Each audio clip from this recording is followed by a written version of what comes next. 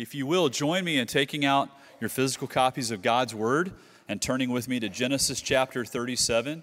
The passage is a little different than what is printed in the bulletin this morning. We're going to be reading from chapter 37, verses 23 through 26, and then flipping a few pages later.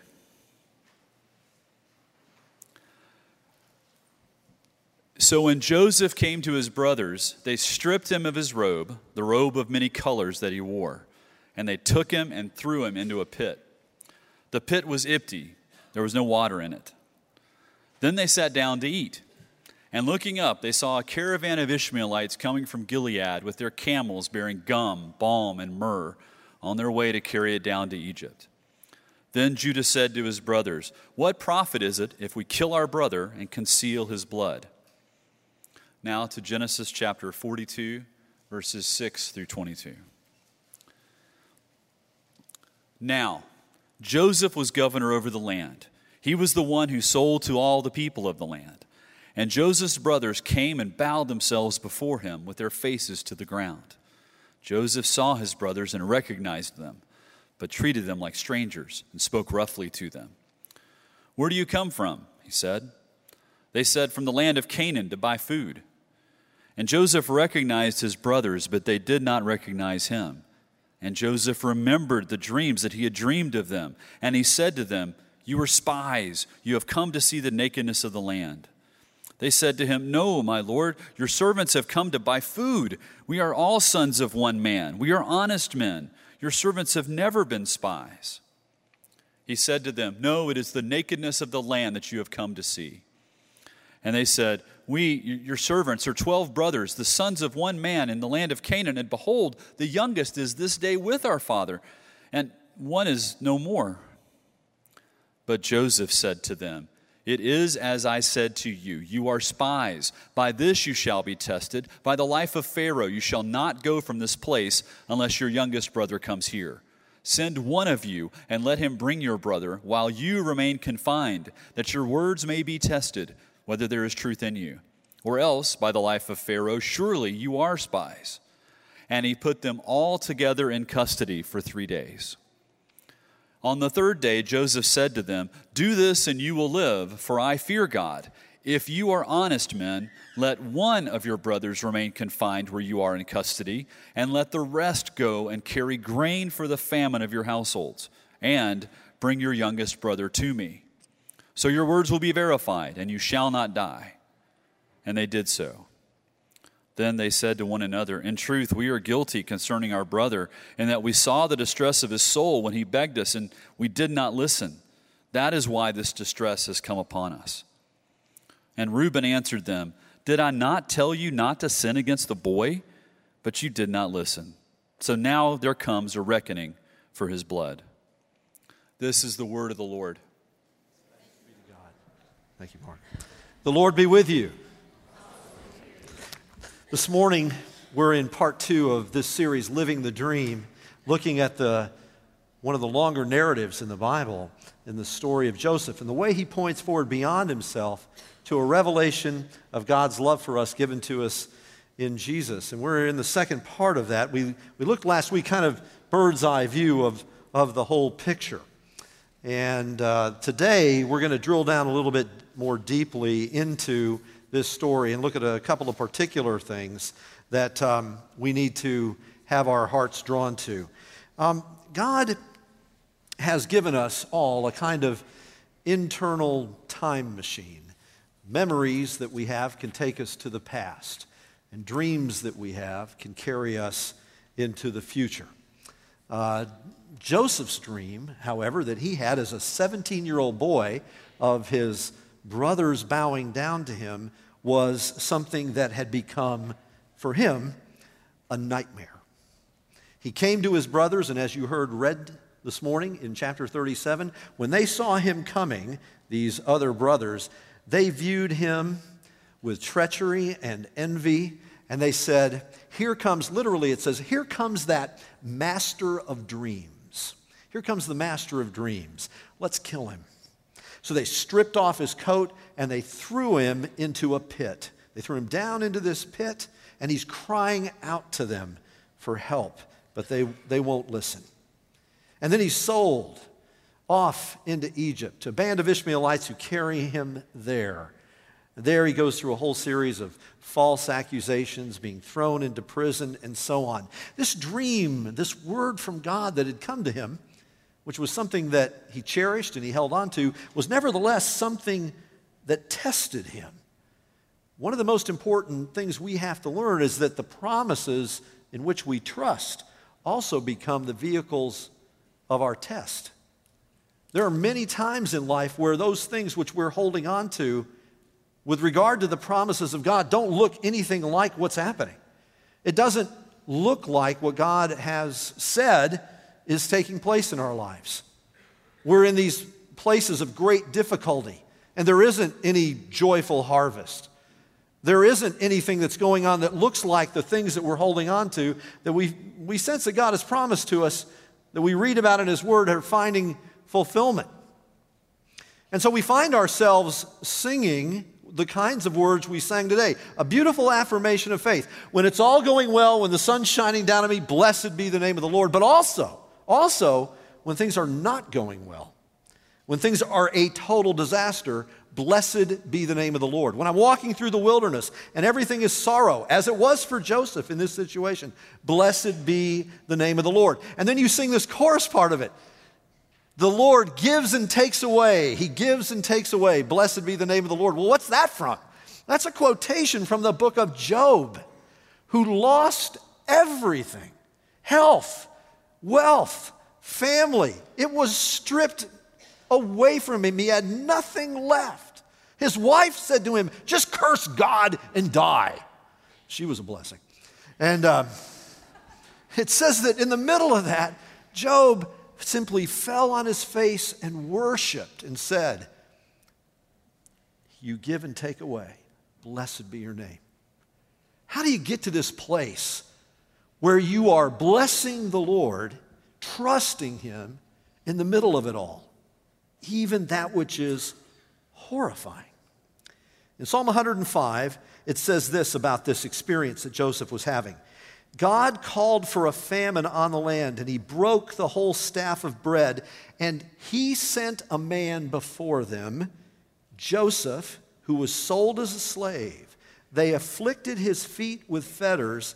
He himself was laid in irons. Listen to this. Until the time that God's word came to pass, the word of the Lord tested him. There's a word concerning your life that God will bring to pass, but until it comes to pass, the promise you're holding on to is also something you carry with you, and it brings you into places of testing so that our lives grow and we're prepared then by God to serve in the area in which He's going to fulfill His promise. Joseph's dream was literally fulfilled. His brothers did come down and bow to him, but it was not fulfilled in the way that Joseph would have ever imagined. It's not the course he would have set. It's not in any way the kind of thing he could have planned for.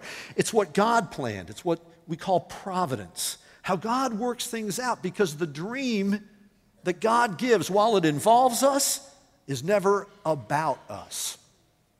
The dreams that God gives are about His kingdom. He puts things into people's hearts, and it puts them into positions where there are things that happen in their lives which are really not for them. They're for the sake of others. And so this famine comes. This famine comes to the land. It comes to Egypt. And Joseph finds himself now on the throne of Egypt, and he's ruling, and he's distributing food to the hungry. And that famine spread all over that region of the world, including the land of Canaan, where Jacob was and all those brothers. And so Jacob sends those brothers to Joseph, and here they come. They need food too. They come in and bow down. Here are the brothers that come to Joseph. And as you heard read to you this morning, Joseph recognized his brothers, but they didn't recognize him. A lot of years had passed.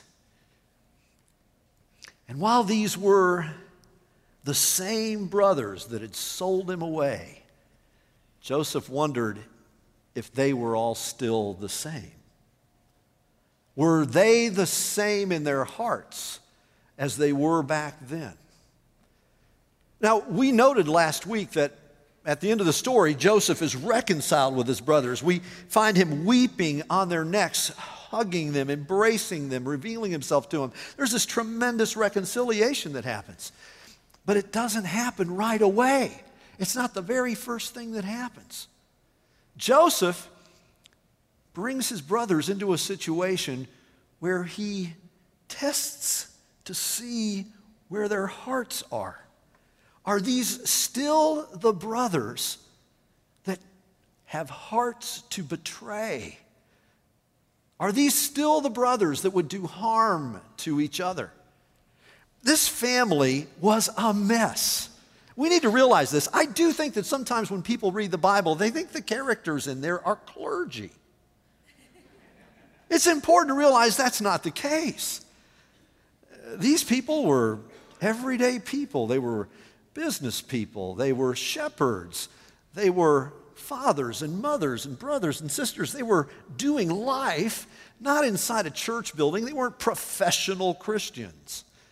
These are people who are trying to live before God. And here's the interesting thing about it. This family of Jacob is filled with envy. It's filled with murderous hatred. When you read it, you'll discover it's filled with sexual brokenness and hatred. In other words, this family is a disaster. Now, I'm not going to ask for a show of hands this morning about other families that are a disaster.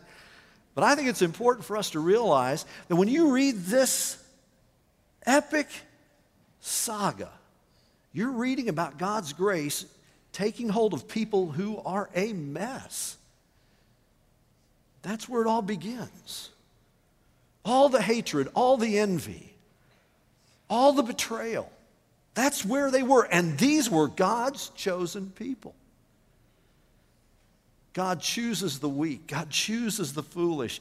God chooses the things that are not, Paul writes, to confound the things that are. These aren't the people you would have looked at and said, here's some good people for God to use. But see, that's the mystery of God's mercy. God comes and takes hold of people who don't deserve it. He comes and takes hold of people with his mercy precisely because they don't deserve it. And they become vehicles through which his mercy and his grace and love are seen. And that's what happens with this family. This morning, if you're sitting there thinking you're a mess, your family's a mess, whatever, you could be right in the middle of the Bible story. You're the perfect candidate for how grace and mercy will be shown to the world. That's what happens here. So Joseph sets up this test. It begins, with a feast. This whole story starts with a feast. It's a terrible feast. They take Joseph and they throw him in that pit. And then, as the text says, his brothers sat down to eat. And they're eating and they're drinking and they're having their roast lamb out there where they're caring for the flock, passing the bread around, passing the wine around. And as it says later here in the book of Genesis, Reuben says, after they've been confronted, Reuben goes, I told you we should have listened to Joseph when he was crying in that pit. In other words, when they're over there eating, they can hear the sounds of their brother down in the bottom of that pit. Let me out. Please help me.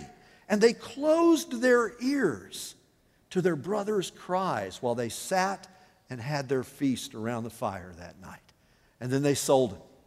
Well, now here they come. Here come these brothers. They're the same brothers, but are the brothers the same? And so Joseph brings them forward and he creates for them a couple of tests. He says to them, you're spies. No. We're not spies. We're not spies. We have our father back there in the homeland, and we have another brother. We have another brother. And we had another brother, but, he's gone. Joseph's looking at him. Yeah, right. He says, here's what I want you to do. Let's find out if you're truth tellers. I'm going to keep one of your brothers here. And I want you to go back, and I want you to go back home, and I want you to get your younger brother, this brother you're telling me about, and I want you to bring him to me. And I'm going to hold on to this brother until you come back. Joseph's going to find out if they're still the kind of people who would forsake their brother and leave him in prison. Or are they truth tellers? Will they go back? Have they told the truth about their father? Have they told the truth? Have they told the truth about this other brother he's never met, whose name is Benjamin? Are they telling the truth? Because they didn't tell the truth about him. What kind of men are these? So they go back home, they take food back, and they get that, and it's time to go get more food. And they say to Jacob, we've got to bring Benjamin with us. And so what happens is, they bring Benjamin back, and Joseph brings them to a feast. Different kind of feast. They're sitting around this table, and he puts Benjamin in the place of honor. He gives him a double portion of all of the food. This is his younger brother who he'd never met. He's been born in his absence, Benjamin. And there he is. And he's being honored. And then he sends them all home. He goes, okay, I want you guys to all go back now. And he puts the food, all this grain in their bags to carry back. But he does something incredibly clever. He takes a silver chalice and he puts it in Benjamin's bag without them knowing it. He ties up the bags and he sends them off. And then he sends his chief steward, kind of the head of the bodyguard. He says, I want you to go out there. I want you to find the one who's got, my silver chalice is missing. I want you to go find that one. And the one in who the bag is, I want you to bring him back here. He stole it. He's going to be my slave forever. What's Joseph doing? And so he brings them back. Because out goes the bodyguard. He goes, hey, you guys are thieves. You were honored with a feast. And you've stolen the family silver here. No, we haven't stolen anything. Open the bags and look. So they open it up, and there it is. There's the chalice in Benjamin's bag. They're all looking at Benjamin like, what are you doing? What did you do? Benjamin, what? Looks guilty. Looks like he stole it. So they got to go back. Reuben turns to his brothers and goes, Reuben's going, I told you so. I told you so. You should have listened to me. This is all about Joseph. They end up back there. So Joseph looks at him. He goes, I knew you guys were thieves. I knew you were. What's he after? See, he's found out whether or not they're the kind of men who would forsake a brother. Well, they didn't forsake a brother. They came back. But now he wants to know if they're the kind of people who would sacrifice themselves for a brother. So he says, here's what I'm going to do. You all are not guilty. It's just this guy, Benjamin, who's guilty. It's just him. So I'm going to keep him. He's going to become my slave, and you can all go home. That's where it gets interesting. Because somebody steps up. And it's over in chapter 44. I'm going to start reading in verse 15 of chapter 44. Joseph said to them, what have you done? Don't you know that a man like me can practice divination? And Judah said, would you say that with me? And Judah said. Now see, here's what's interesting. If we go back to that time when Joseph was 17, and he came to his brothers and they ripped off his multicolored coat and they said, let's get rid of him. Who was it among the brothers that said, let's throw him in the pit. Let's sell him into slavery. Let's make a profit from his life. We'll dip his robe in blood and we'll lie to our father. Let's get rid of him. Who was it that said that? It was Judah. It was Judah. And now, years later, here's Joseph saying, I'm going to keep Benjamin. You can all go home. The brothers are standing there, thunderstruck, dumbstruck. He's going to keep Benjamin as his slave? And we got to go home without Benjamin?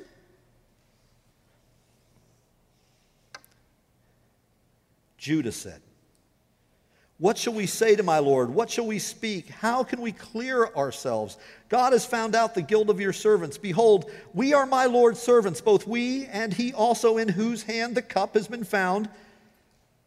But he said, far be it from me that I should do so. Only the man in whose hand the cup was found will become my slave. As for you, go in peace. Go back to your father.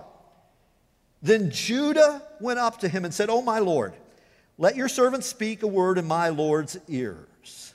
Verse 19, my Lord asked his servant, saying, do you have a father or a brother? And we told my Lord, we have a father, an old man, and a younger brother, the child of his old age.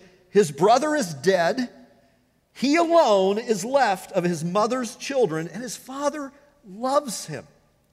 And you said to his servants, bring him down to me, that I may set my eyes on him. We said to my Lord, the boy cannot leave his father. If he would leave his father would die. And you said, unless your youngest brother comes down with you, you'll never see my face again. So we went back to your servant, my father. We told him the words of my Lord.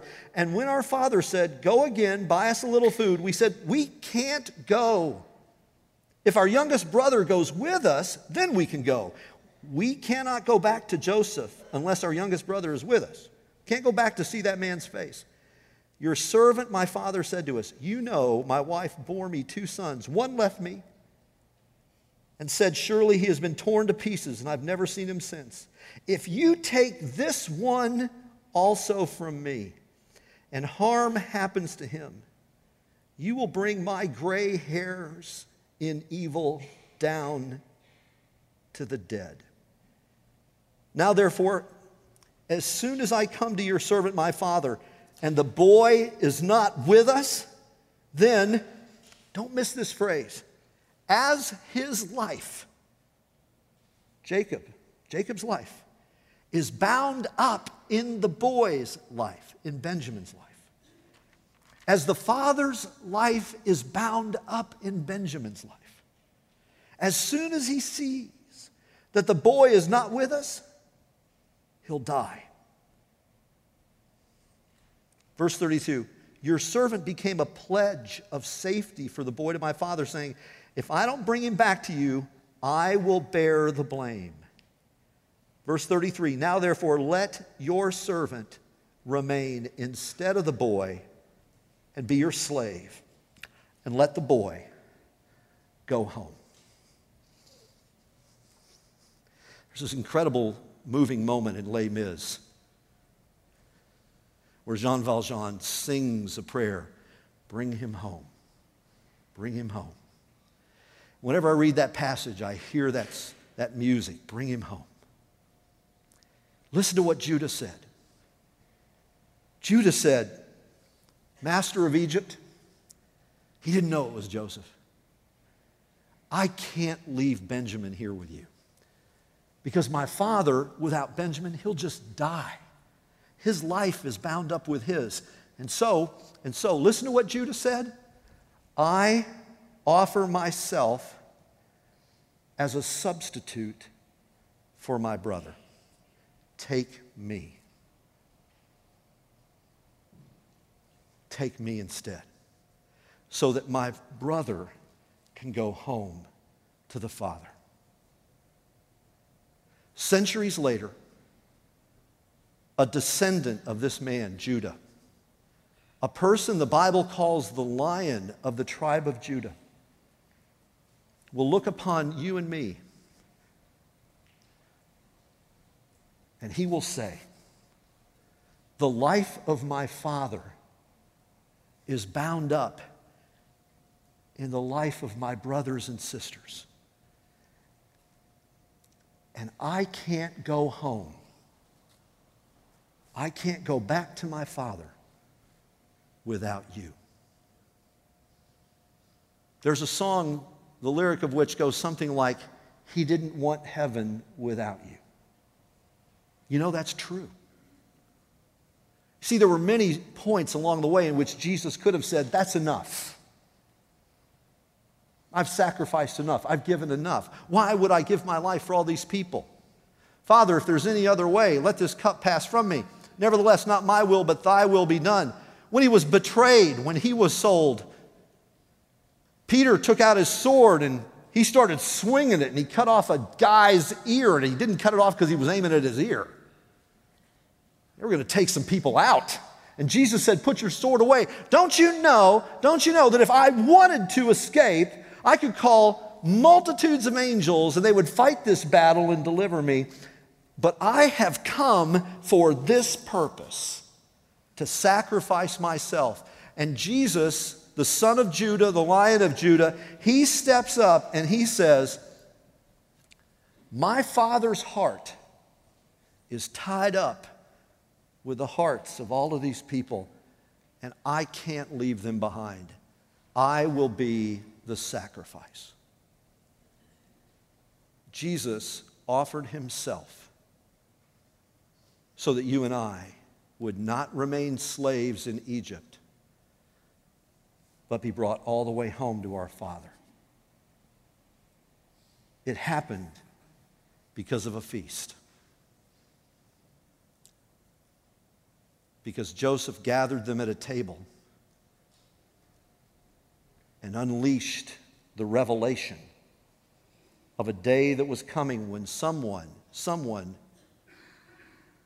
because of love, would sacrifice himself to bring us home to the Father. And that is why we keep coming back to these feasts. That's why you keep coming back to this table. And when you come to this table every Lord's Day, you are seeing the evidence of the descendant of Judah who says, I will be surety. I will be the sacrifice. I can't go back to my Father without you. And he won't. And he didn't. He sacrificed himself. And in that moment, we have two questions to answer. One is, do we really believe that the Father loves us that much? Listen, my friends, God's not mad at you. God's not disillusioned with you. He had no illusions to begin with. God is not angry with you. He is not furious with you. He does not want to discard you. He cherishes you. He cares for you. He wants fellowship with you. In the words of Jacob, if I don't have you with me, I die. That's heaven's cry. And so Jesus, the Lion of Judah, steps up and says, I'll be the sacrifice. I'll become the slave so that the ones that were slaves may live and be with the Father. And then the second question is this. When we come to this table, in what state is our heart? Do we believe the love of the Father? And listen to this. Are we like the brothers at the first feast, who when we hear the cry of others, close our ears? Do we just pass the bread and the wine, but we don't hear the cry of people this morning around the world?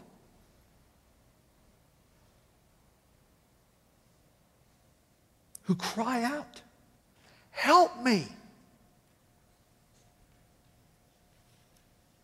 And we close our ears. This is just between me and Jesus.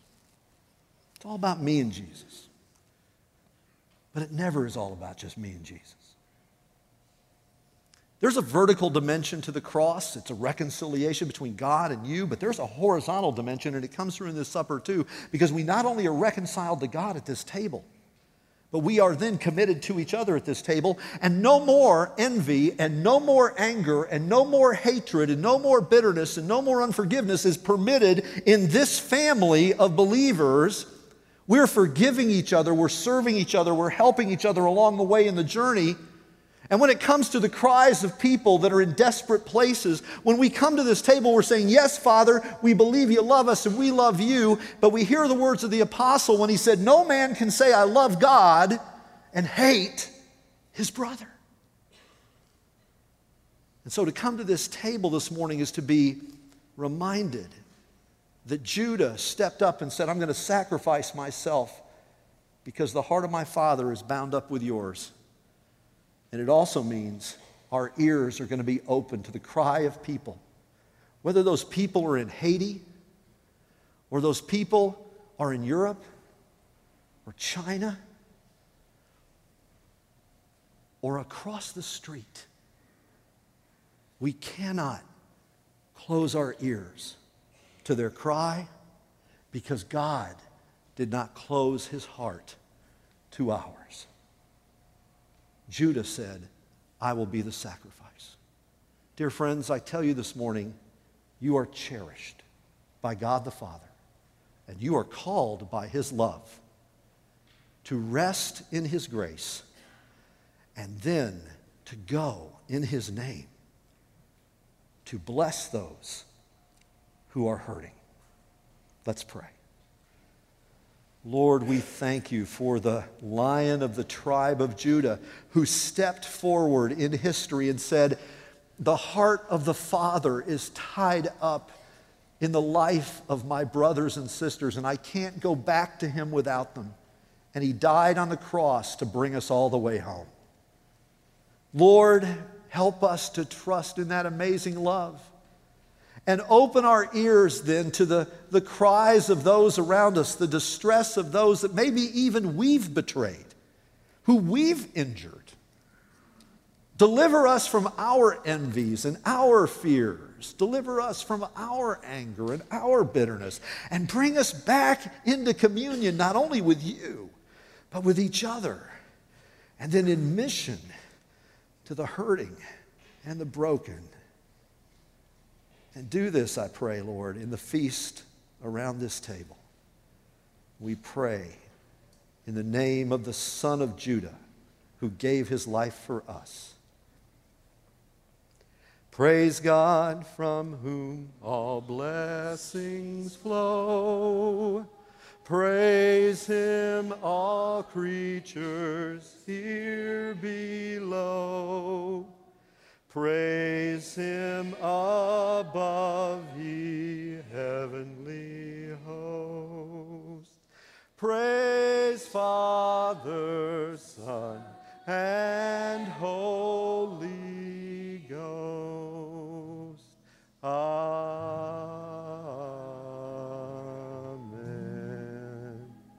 Brothers and sisters, let's stand together and with one heart and one voice confess our faith together. We're going to use words from the Westminster Confession of Faith today about this great reconciliation which has been effected for us through Jesus. Beloved, how are you reconciled to God?